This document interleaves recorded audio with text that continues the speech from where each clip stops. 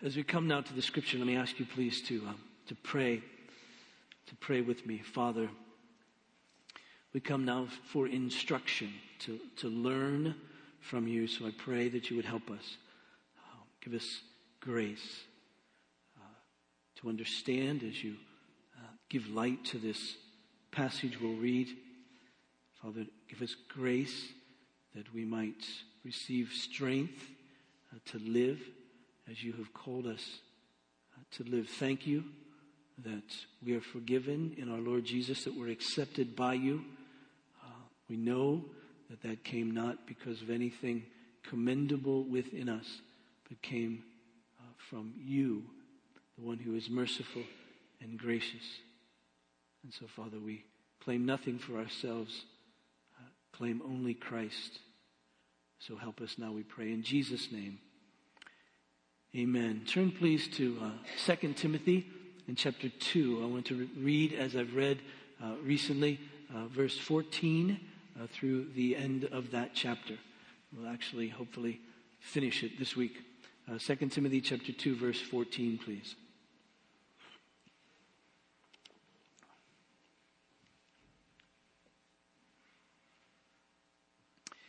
Hear the word of God. Remind them of these things and charge them before God not to quarrel about words, which does no good, but only ruins the hearers. Do your best to present yourself to God as one approved, a worker who has no need to be ashamed, rightly handling the word of truth. But avoid irreverent babble, for it will lead people into more and more ungodliness, and their talk will spread like gangrene. Among them are Hymenaeus and Philetus, who have swerved from the truth, saying that the resurrection has already happened. They're upsetting the faith of some, but God's firm foundation stands, bearing this seal: the Lord knows those who are his, and let everyone who names the name of the Lord depart from iniquity. Now in a great house there are not only vessels of gold and silver, but also of wood and clay, some for honorable use, some for dishonorable. Therefore, if anyone cleanses himself from what is dishonorable, he'll be a vessel for honorable use, set apart as holy, useful to the master of the house, ready for every good work. So flee youthful passions and pursue righteousness, faith, love, and peace, along with those who call on the Lord from a pure heart. Have nothing to do with foolish, ignorant controversies. You know that they breed quarrels, and the Lord's servant must not be quarrelsome, but kind to everyone, able to teach, patiently enduring evil, correcting his opponents with gentleness. God may, perhaps, grant them repentance, leading to a knowledge of the truth, and they may come to their senses and escape from the snare of the devil after being captured by him to do his will. It's those last couple of sentences, verses, that I want to pick up today, beginning with really verse 23, and really ask the question, how is it that we deal with those who oppose us? How is it that we deal with those who oppose us? Timothy had that situation, as you know, if you've been with us, that Paul writes these two letters to Timothy, this pastor, young pastor in the church in Ephesus, and there's some opposition to the gospel there. It's a pagan city, Ephesus. It has a great temple to a pagan goddess, and it's known for that. People come on pilgrimage to Ephesus to go to that pagan temple that's infiltrated, if you will, that culture. And even though the church has begun and Timothy is there pastoring, you can get a sense that what is true in the culture has penetrated some in the church, and there are those who are first teaching that which is false. You may remember all the way back in 1 Timothy in chapter 1, verse 3, Paul says to Timothy, as I urged you when I was going to Macedonia, remain at Ephesus so that you may charge certain persons not to teach any different doctrine. And so there's some doctrinal error going on there that's significant. We don't know exactly what that is, but it's happening. And so Timothy, as the pastor there, is charged to correct that.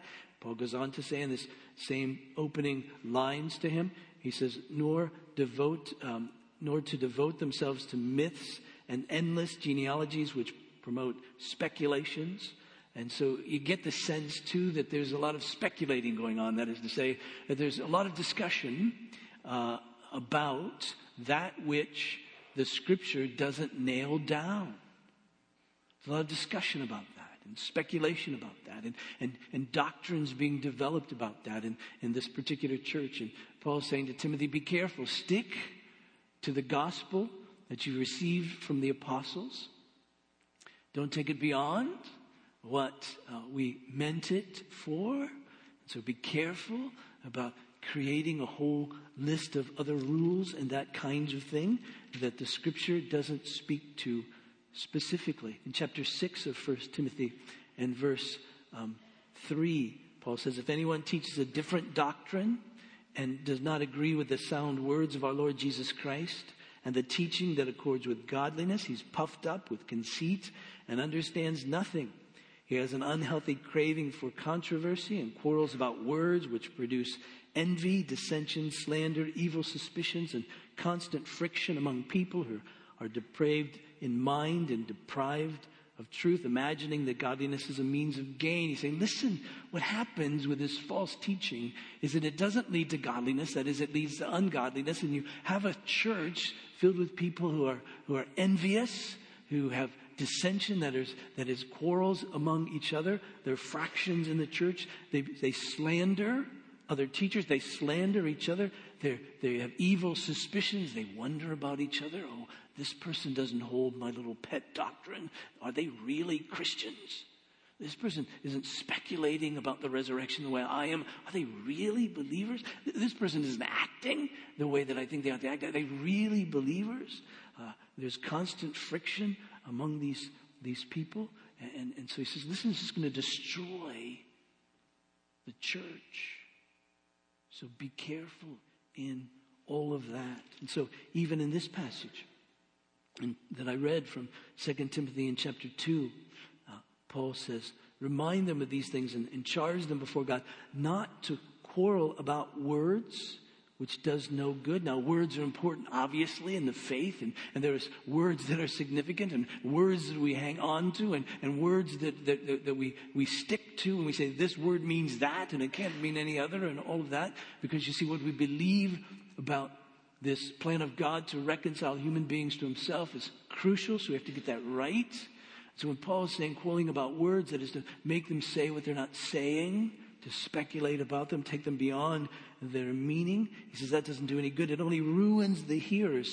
So make sure, Timothy, as one who leads this congregation of people, make sure that you're doing your best to present yourself to God, approved, one who really understands the word of truth.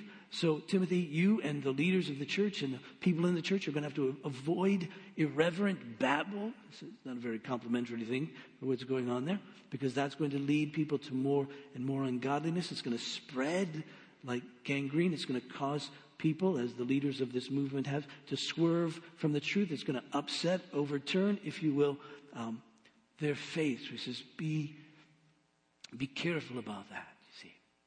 It's interesting in the midst of churches that even though we're saved by grace, we really like rules.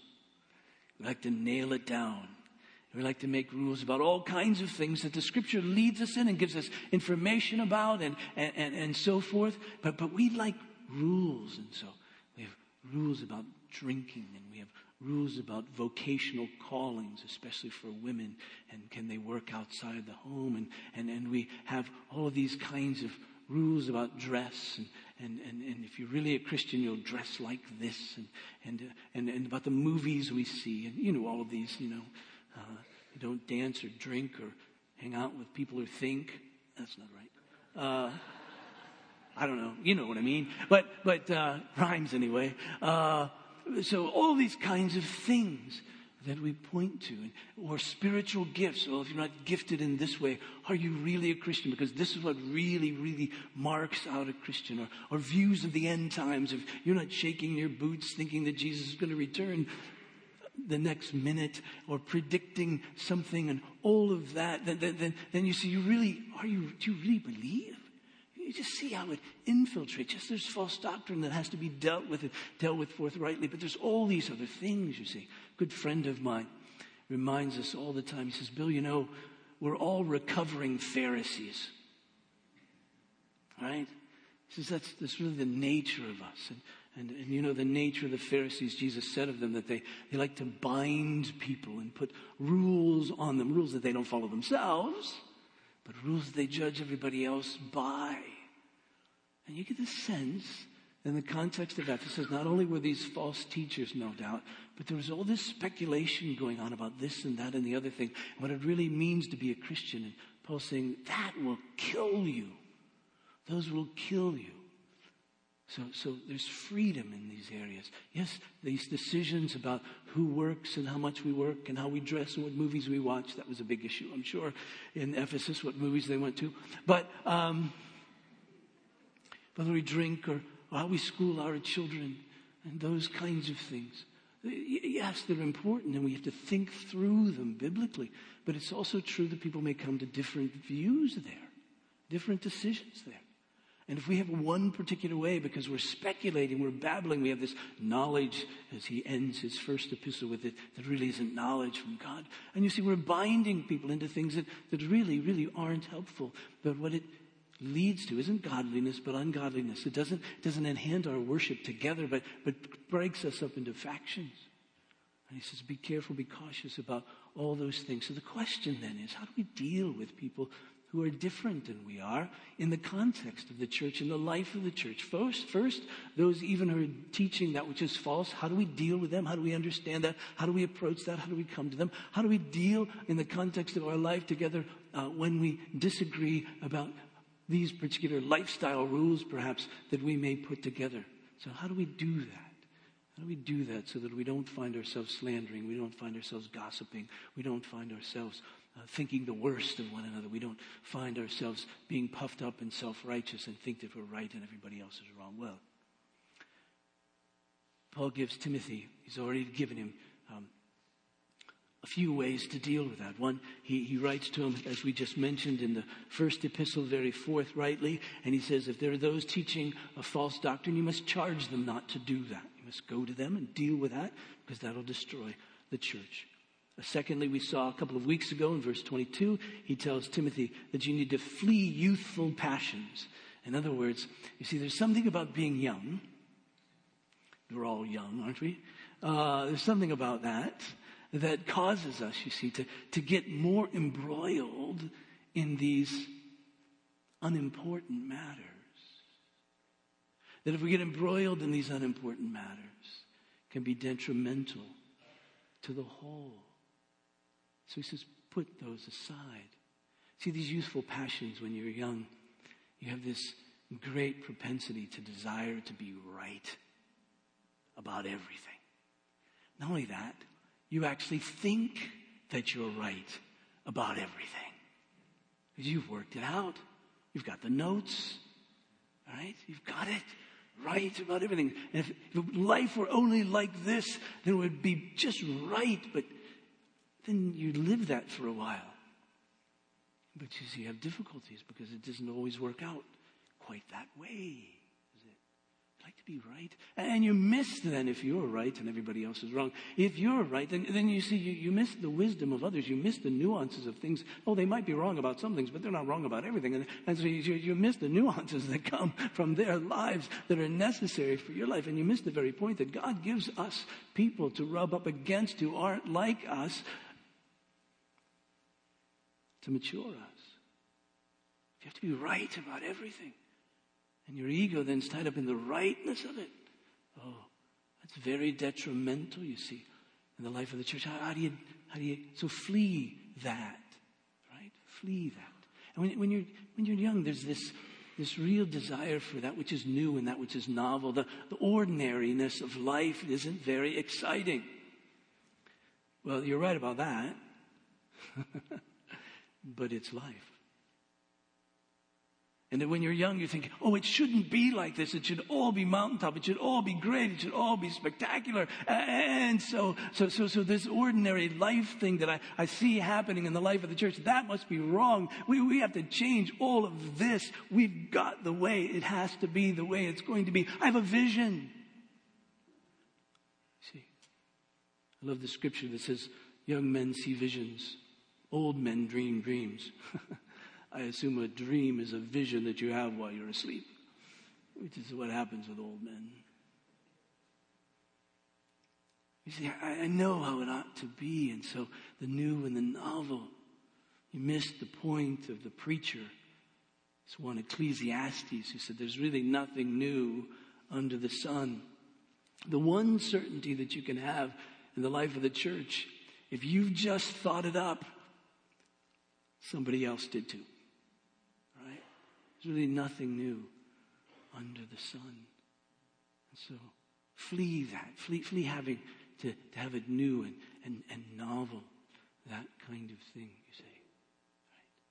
So flee these youthful kinds of passions, Paul says, Paul. We could go through a whole list of them as we did the other day. But this third thing now.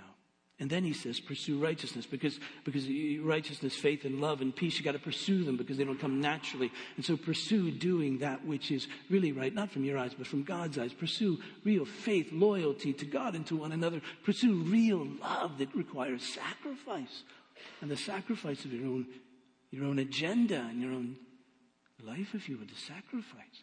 And pursue real peace as far as it depends upon you to be at peace with everybody. In the context of the life of the church, that too requires sacrifice. But then finally this, and this would be today. Finally this, I believe he says that we must follow the example of Jesus. And I get that because he uses this expression, Paul does, and then goes on to describe the one who fits this expression, and the description of both is Jesus. He says, verse 24, and the Lord's servant. Now, that expression, the Lord's servant and the servant of the Lord, is used often in the scripture. It's used in the Old Testament of Moses and David and Joshua and the prophets. It's used of the nation of Israel. It's used in the New Testament. Paul uses it of himself. He calls himself the servant of the Lord. James uses it of himself. Peter uses it of himself. In some sense, it fits all of us. We're all to be servants of the Lord. But in a very technical way, it's used in the Old Testament, most especially by the prophet Isaiah, of the Messiah, of Jesus. And the reason that when I read that, the reason when others read that, bells and whistles go off and say, really, Paul has in mind Jesus here as the example for Timothy, example for the church, as the example for us. The reason that bells and whistles go off and point in that direction, shout in that direction, is because the very nature of how Paul describes we're to live in the midst of the opposition is exactly the way that the servant of the Lord, Jesus, the Messiah, is said to live by the prophet Isaiah.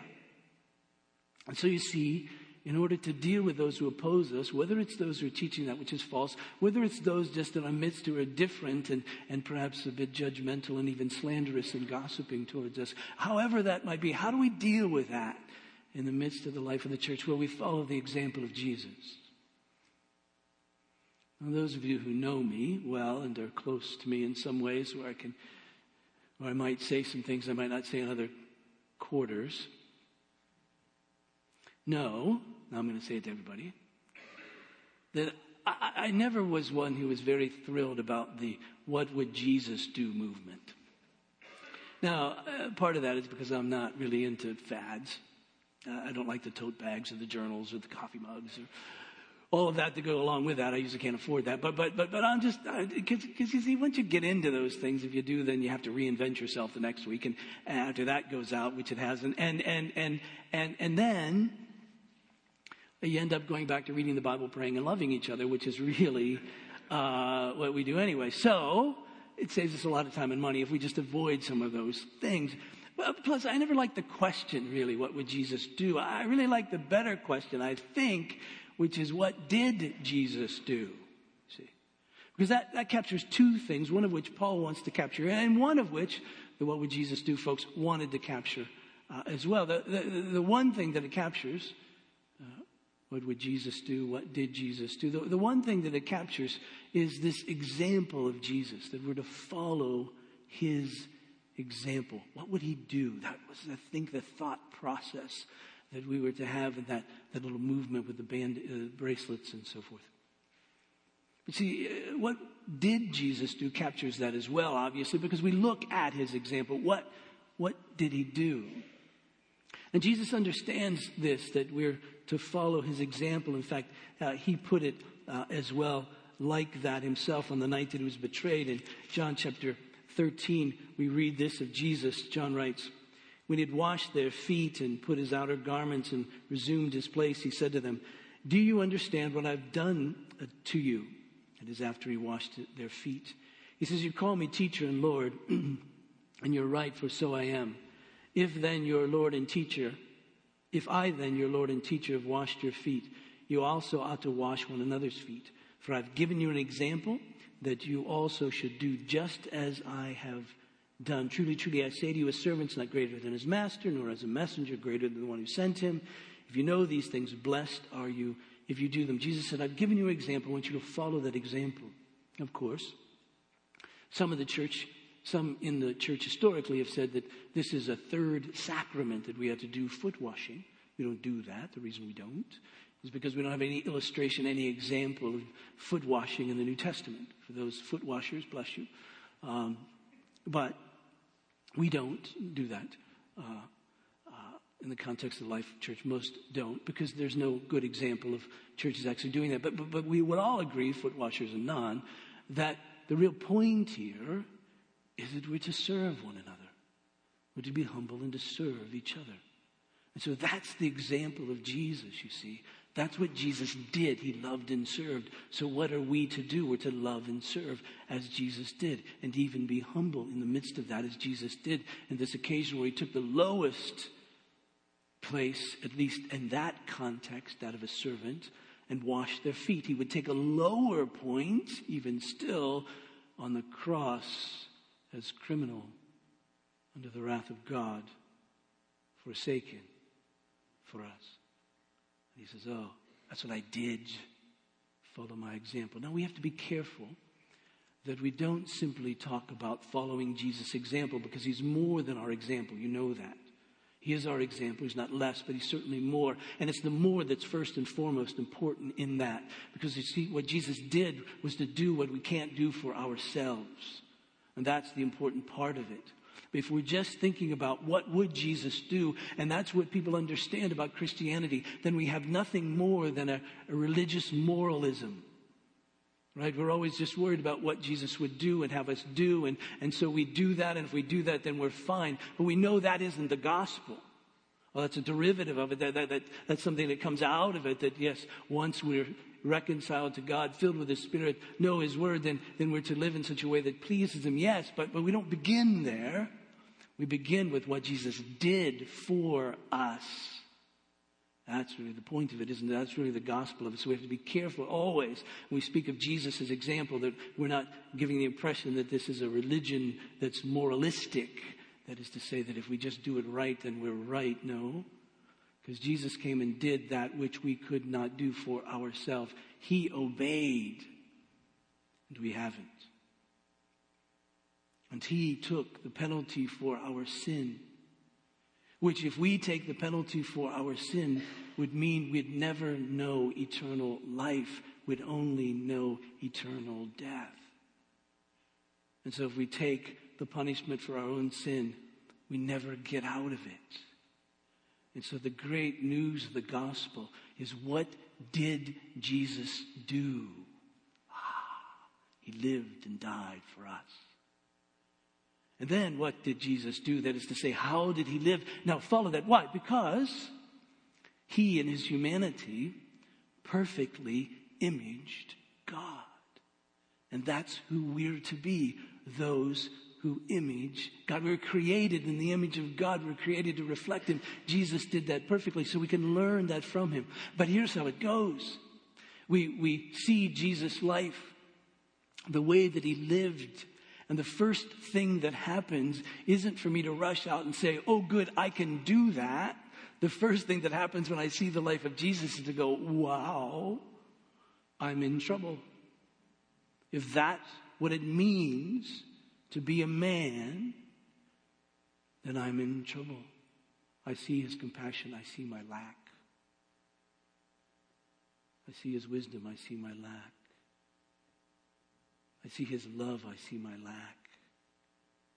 And so it drives me to my knees. which I can go to my knees with confidence because I know what he did, which is die for me. So I can be forgiven. And I get up from my knees, just confessing and repenting. Again, you can see our worship service in the midst of this as we rehearse the gospel, really, every Sunday. And so I get up from my knees, and I say, fill me with your Spirit, that I may live. And then I ask myself the question, well, how should I live? And the answer comes, look at Jesus. So that's where we are now. But we mustn't miss what Jesus did to die for us and live for us, and what Jesus did. So we can know his example. So Paul says, this is what Jesus did. Isaiah chapter 42, quickly.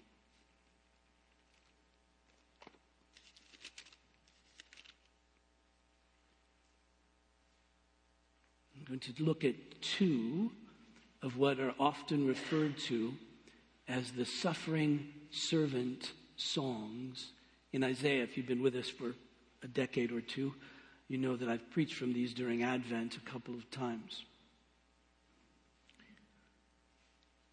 Isaiah chapter 42, this is the prophet speaking of one who is to come. It says, behold my servant.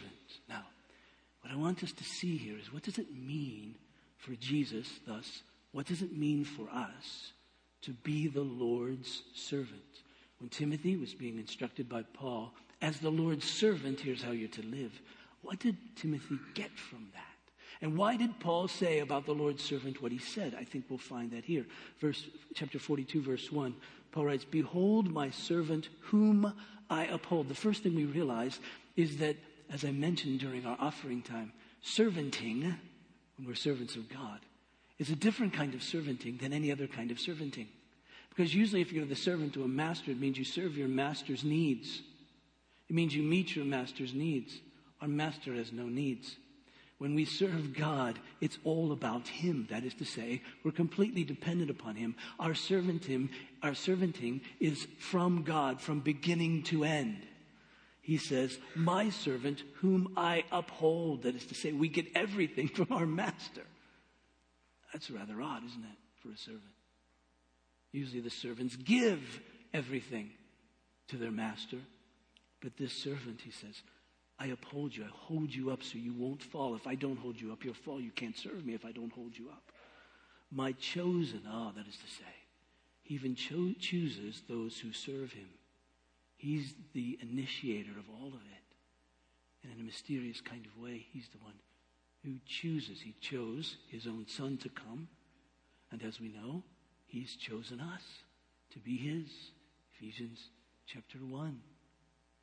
Blessed be the God and Father of our Lord Jesus Christ, who has chosen us in him before the foundations of the world. And we just sort of suck air when we hear that stuff. But it's true.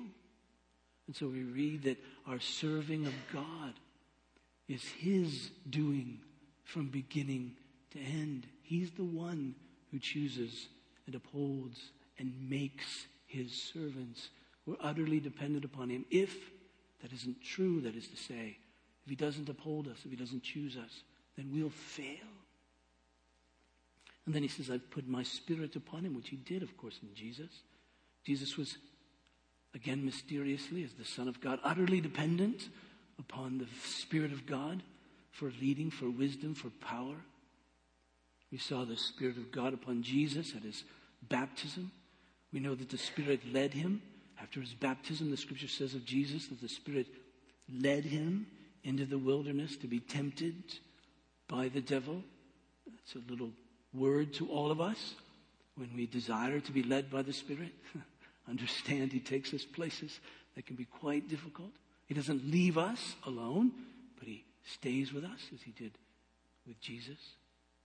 Spirit was upon him. It doesn't surprise us that after Jesus went through that experience of being tempted by the devil, having been led there by the Holy Spirit, he comes back, and in the midst of a synagogue, he says this, the Spirit of the Lord is upon me, because he's anointed me to proclaim good news to the poor. He sent me to proclaim liberty to the captives and recovering sight to the blind, to set at liberty those who are oppressed, to proclaim the year of the Lord's favor. And so the Spirit is upon him. The Spirit is upon every servant of the Lord. To know that. And as one who believes, it means that you've been chosen by God. It means that you're upheld by Him. It means that His Spirit is upon you. Notice the work of Jesus. He'll bring forth justice to the nations. That is, He'll bring righteousness. He'll bring the very rule of God to the nations. The very kingdom of God. He'll bring the very rule of God to the nations. How does He do that? Notice. He will not cry aloud or lift up His voice or make it heard in the streets. That is to say, He isn't shouting at people. See Jesus walking down the street, it's not with His fist raised. He's not carrying a big sign that says turn or burn. Right? He's just walking down the street humbly, but with great confidence. Where's His confidence? In whom is His confidence? His confidence is in His Father. He knows that. That's meekness, by the way. One who can be quiet, yet confident. And notice his style, if you will, his life. It says, a bruised reed He will not break, and a faintly burning wick He will not quench. He says, listen, those who are bruised, it's a Hebrew idiom, those who are bruised, that is discouraged, about to break. You know what a bruised reed looks like in the field? You know that if you brush by it, it'll break because it's bruised. It's about to go. It says of Jesus, He'll take that bruised reed and He won't break it. That's His gentleness. You see? That smoldering wick, that faintly burning wick, He'll blow on it, but it won't go out. It'll be burst forth into flame. A bruised reed He won't break, a faintly burning wick He will not quench. He'll faithfully bring forth justice. Now He Himself will not grow faint or be discouraged until all this work is done, until He's established it. That's the point. He says, I want you to be like that. Chapter 50, Isaiah chapter 50, verse 4.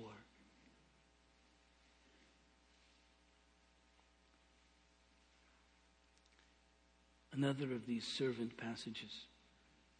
The servant is announced later in this passage. But let me pick this up. The Lord God has given me a tongue of those who are taught, that I may know how to sustain with a word him who is weary. See, that's his MO, if you will. First, he's taught by his Father. Remember, Jesus said very often, He says, I only say the things I've heard my Father say. And so you see, the servant of the Lord is one who is taught by God, who is one who goes to the Word of God, who knows it. That's what's in his mind. Paul says that we're to be transformed by the renewing of our minds. And how is that renewal? How does that renewal take place? It takes place by us knowing the Word of God. It isn't that we have some kind of sixth sense where God speaks to us in that spirit part of us or whatever. It's that we have this Word of God that He's given to us, and we learn it and we think of it. And yes, the Spirit helps us in the midst of that, mostly to help us overcome our unbelief, mostly to overcome our resistance to it, to free us from the bondage of the rebellion of sin that says no to the Word of God. And the Spirit comes, you see, and takes that away by new life in us. And so that we read and it isn't hard. We just say, yes. Hard to understand. We say, yes, that's true. I believe that. So true of Jesus, true of the servant of the Lord. The Lord has given me the tongue of those who are taught. And notice the kind of tongue that He has. So unlike the tongue that I have at times. He says that I may know how to sustain with a word him who is weary. Don't you long for that? Don't you long to be able to turn to your spouse when he or she is weary and give a word that sustains, as opposed to a word that makes them more weary? Or to your children, or to your friends, or as we shall see, to those who oppose us. Morning by morning He awakens. He awakens my ear to hear as those who are taught. The Lord has opened my ears. Again, to be the servant of the Lord means He's the one who's freed our ears. He's the one who's opened our ears. And I wasn't rebellious. I turned not back. Why weren't we rebellious? Because he opened my ears. He did it. And notice how Jesus, for him, the sacrifice made. He says, I gave my back to those who strike and my cheeks to those who pull out the beard. You recognize this of all from his crucifixion. I hid not my face from disgrace and spitting. But the Lord God helps me. Therefore, I've not been disgraced. Therefore, I've set my face like flint, and I know that I shall not be put to shame. He says, how can he do all of this? Because he trusts his Father. You remember how it is that the Apostle Peter puts it in 1 Peter and chapter 2. And Peter is speaking to slaves who are being treated unjustly. And so he says, servants, be subject to your masters with all respect, not only to the good and gentle, but also to the unjust. For this is a gracious thing. When mindful of God, one endures sorrows while suffering unjustly. For what credit is it if when you sin and are beaten for it, you endure? But if when you do good and suffer for it, you endure, this is a gracious thing in the sight of God. For to this you've been called, because Christ also suffered for you, leaving you an example, so that you might follow in his steps. He committed no sin, neither was deceit found in his mouth. When he was reviled, he didn't revile in return. When he suffered, he didn't threaten, but continued entrusting himself to him who judges justly. That's, you see, the trust of it. That's the Jesus of it. He stood before his accusers, and his trust wasn't in even himself, we could say. And it certainly wasn't in their turnaround. It wasn't in debate. It was in his Father, because he knows that his Father's the one who judges justly. And so for the servant of the Lord in the midst of opposition, regardless of what's coming to us, always in our minds is whatever they're saying, whatever lies are out there, whatever untruth is there, I know God, and he knows me, and I belong to him, and he'll vindicate me. The reading we read from Philippians chapter 2. You remember just a little while ago we read it. The very end of it. The day will come when every knee will bow and every tongue will confess that Jesus Christ is Lord. Now that doesn't mean the salvation of all people. It simply means the recognition of who Jesus is. For us as believers, we recognize him as Lord over life and death, and thus we receive his grace and are forgiven and enter into eternal glory with him. For those who don't believe, they recognize him as judge, and their doom is sealed because he's the Lord. But all will know, and they'll know that we know that they know that we know that we had truth. And that's always in our mind, you see. For it's always in the mind. Always in the mind of Jesus. And the Lord helps him, and the Lord helps us. Verse 9. Behold, verse 8. He who vindicates me is near. Who will contend with me? Let us stand up together. Who's my adversary? Let him come near to me. If God is for us, you see. You know that text. Who can be against us? Behold, the Lord helps me. Who will declare me guilty? Behold, all of them will wear out like a garment, and the moth will eat them up. It may take a while. Garments wear out over time. Moths are slow when they're chewing. But it will happen. So, how are we to respond? Notice how Paul writes to Timothy. It says, all right, Timothy, then, as the Lord's servant must not be quarrelsome. That doesn't mean you can't speak truth. It just means that you don't get into petty arguments about it because you've fled youthful passions. You don't have to be right. It's not about you being right anyway. It's about the truth. Be kind to everyone, able to teach, patiently enduring evil. That doesn't mean overlooking evil, but it means being patient with this evil that's coming towards you. How can you be patient when there's evil coming towards you? Because you trust the one who judges justly. Because you know him. He'll vindicate. It's in his hands. He will help you. And then he says, correcting his opponents with gentleness. With gentleness, you see, being one who touches a bruised reed and doesn't break it. Who comes into these discussions not to destroy, but to heal, to bring repentance, if you will, to bring restoration, but not to break all of this. And then he says all of this by saying, ends all of this by saying, with gentleness, God may perhaps grant them repentance leading to a knowledge of the truth, and that they may come to their senses and escape from the snare of the devil after being captured by him to do his will. You see, it's in that peace that seals it, at least for me. Because that peace causes me to think not so much first of them, but to think so much first of me. Because if it's God who brings to repentance, who brought me to repentance? If they were under the snare of the devil doing his will, wasn't I? And why am I no longer? And that's when I realized, I haven't anything on these people. I'm no different. The only difference is that God has brought me to repentance. He's broken the snare. He's broken the bondage of the devil. How can I be uppity? How can I be self-righteous? How can I be arrogant in the midst of that? He says, all right. When they oppose you, relax. Be patient. God is with you. He'll vindicate. Parenthetically. Maybe not in this lifetime. Okay? I want to set your expectations falsely. They may kill you, by the way. But relax. God will vindicate for all eternity. Trust him. Be gentle. Desire to speak a word that blesses, not curses.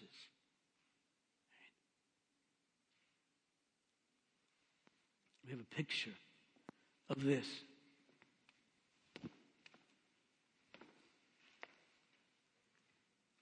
The humility of Jesus. If anybody had the right to scream and judge, it was the Lord Jesus.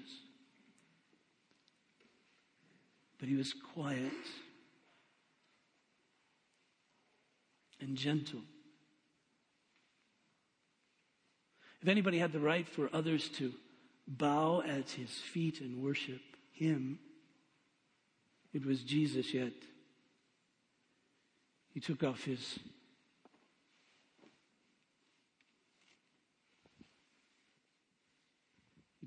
outer garments and he dressed himself like a servant. He says, that's how I want you to be. And that seemed like it would be, as I mentioned a few minutes ago, the lowest of the low to look like that, but that wasn't the half of it, because he went lower as he was raised on a cross to be despised by everyone who walked by. And he says, I can do that because I know my Father. So you can do this because you know my Father. Be gentle. Be humble. Not self-righteous. On the night that Jesus was betrayed, he took bread. After giving thanks, he broke it. He gave it to his disciples. And he said, this is my body which is given for you. And you see the other humility in that. To give himself for those who were sinners. He, the perfect one. They below him. He right, they wrong. He says, no, I'll give. The same way he took the cup again after giving thanks. He gave this too to his disciples. And this he gave to them. And he said, this cup is the new covenant in my blood, shed for many for the forgiveness of sins. Do this in remembrance of me. What do we remember? We remember what Jesus did. He died. He lived. And we remember also the way that he lived. And he says, come and receive from me forgiveness that you may live. And then leave this place and live. Follow what I did. In humility, in gentleness, kindness, compassion, care for one another. Let's pray, Father. Pray for me and for us. That even as we're broken by the example of Jesus, and that we're raised to life by what he did. Enable us to know that, to receive that, to rejoice in that. The psalmist says, unto you we lift up our souls. Father, fill us with your Spirit then that we might live, really live as Jesus did. So, Father, we pray that you would take this bread, this juice, and set it aside in such a way that it would remind us of the servant of the Lord, what he did, how we're to live, and that he's present here with us to help us, to uphold us, to sustain us. For he lives within us. So, Father, bless us. Even now, I pray, as your servants, great Master, fill us that we might serve. This we pray. In Jesus' name, amen. I remind you, this table is not the table of Grace Evangelical Presbyterian Church. It's the table of the Lord. He invites to it all those who understand themselves to be sinners in his sight without hope except in his sovereign mercy, who receive and depend upon our Lord Jesus as he's offered to us in the gospel as the Savior of sinners, and who desire to live in such a way that is following the example of Jesus. That's true for you. I invite you to come. These two sections can come down this aisle to my left. These two down the aisle to my right. Take a piece of bread as you come. Dip it in the cup. And as you do, remind yourself,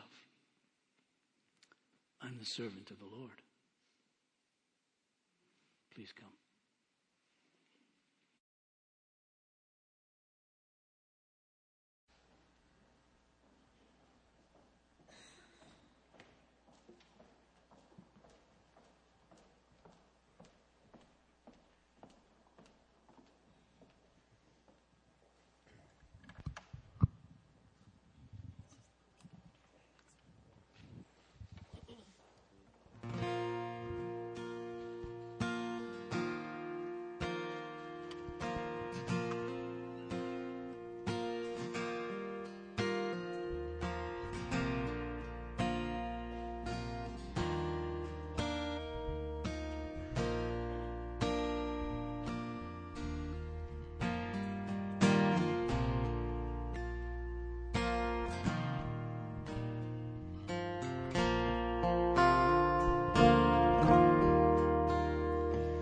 Jesus, lover of my soul, let me to thy bosom fly, while the nearer waters roll, while the tempest still is high.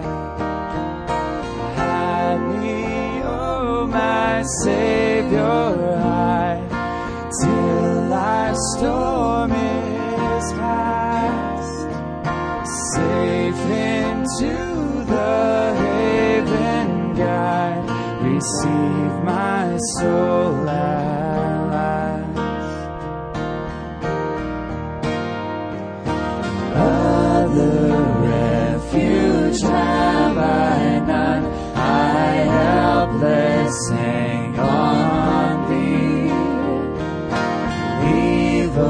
Leave me not alone, support and comfort me. All my trust on thee is stayed, all help from thee I bring. Cover my defenseless head in the shadow of thy wing. Thou, O Christ, are all I want, here more than I can find. Raise the fallen, cheer the faint, heal the sick and lead the blind. Just and holy is thy name, I am all unrighteousness, false and full of sin I am, thou art full of truth and grace. grace with thee is found, grace to cover all my sin. Let the healing streams abound, make and keep me pure within. Thou of life, the fountain heart, let me take of thee. Spring thou up within my heart for all eternity, for all eternity, for all eternity.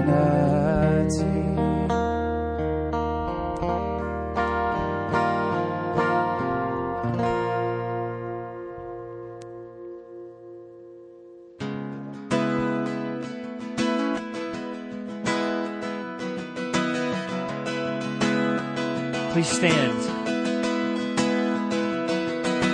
Jesus, Lord of life and glory, bent from heaven thy gracious ear, while our waiting souls adore thee, friend of helpless sinners here.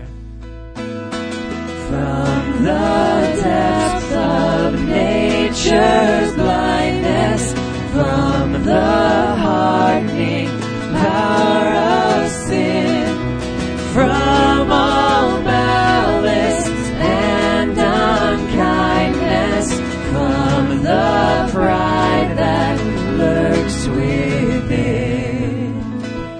By thy mercy, oh, deliver us, good Lord. By thy mercy, oh, deliver us, good Lord, good Lord. When temptation sorely presses in the day of Satan's power, in our times of deep distresses, in each dark and trying hour, by thy mercy,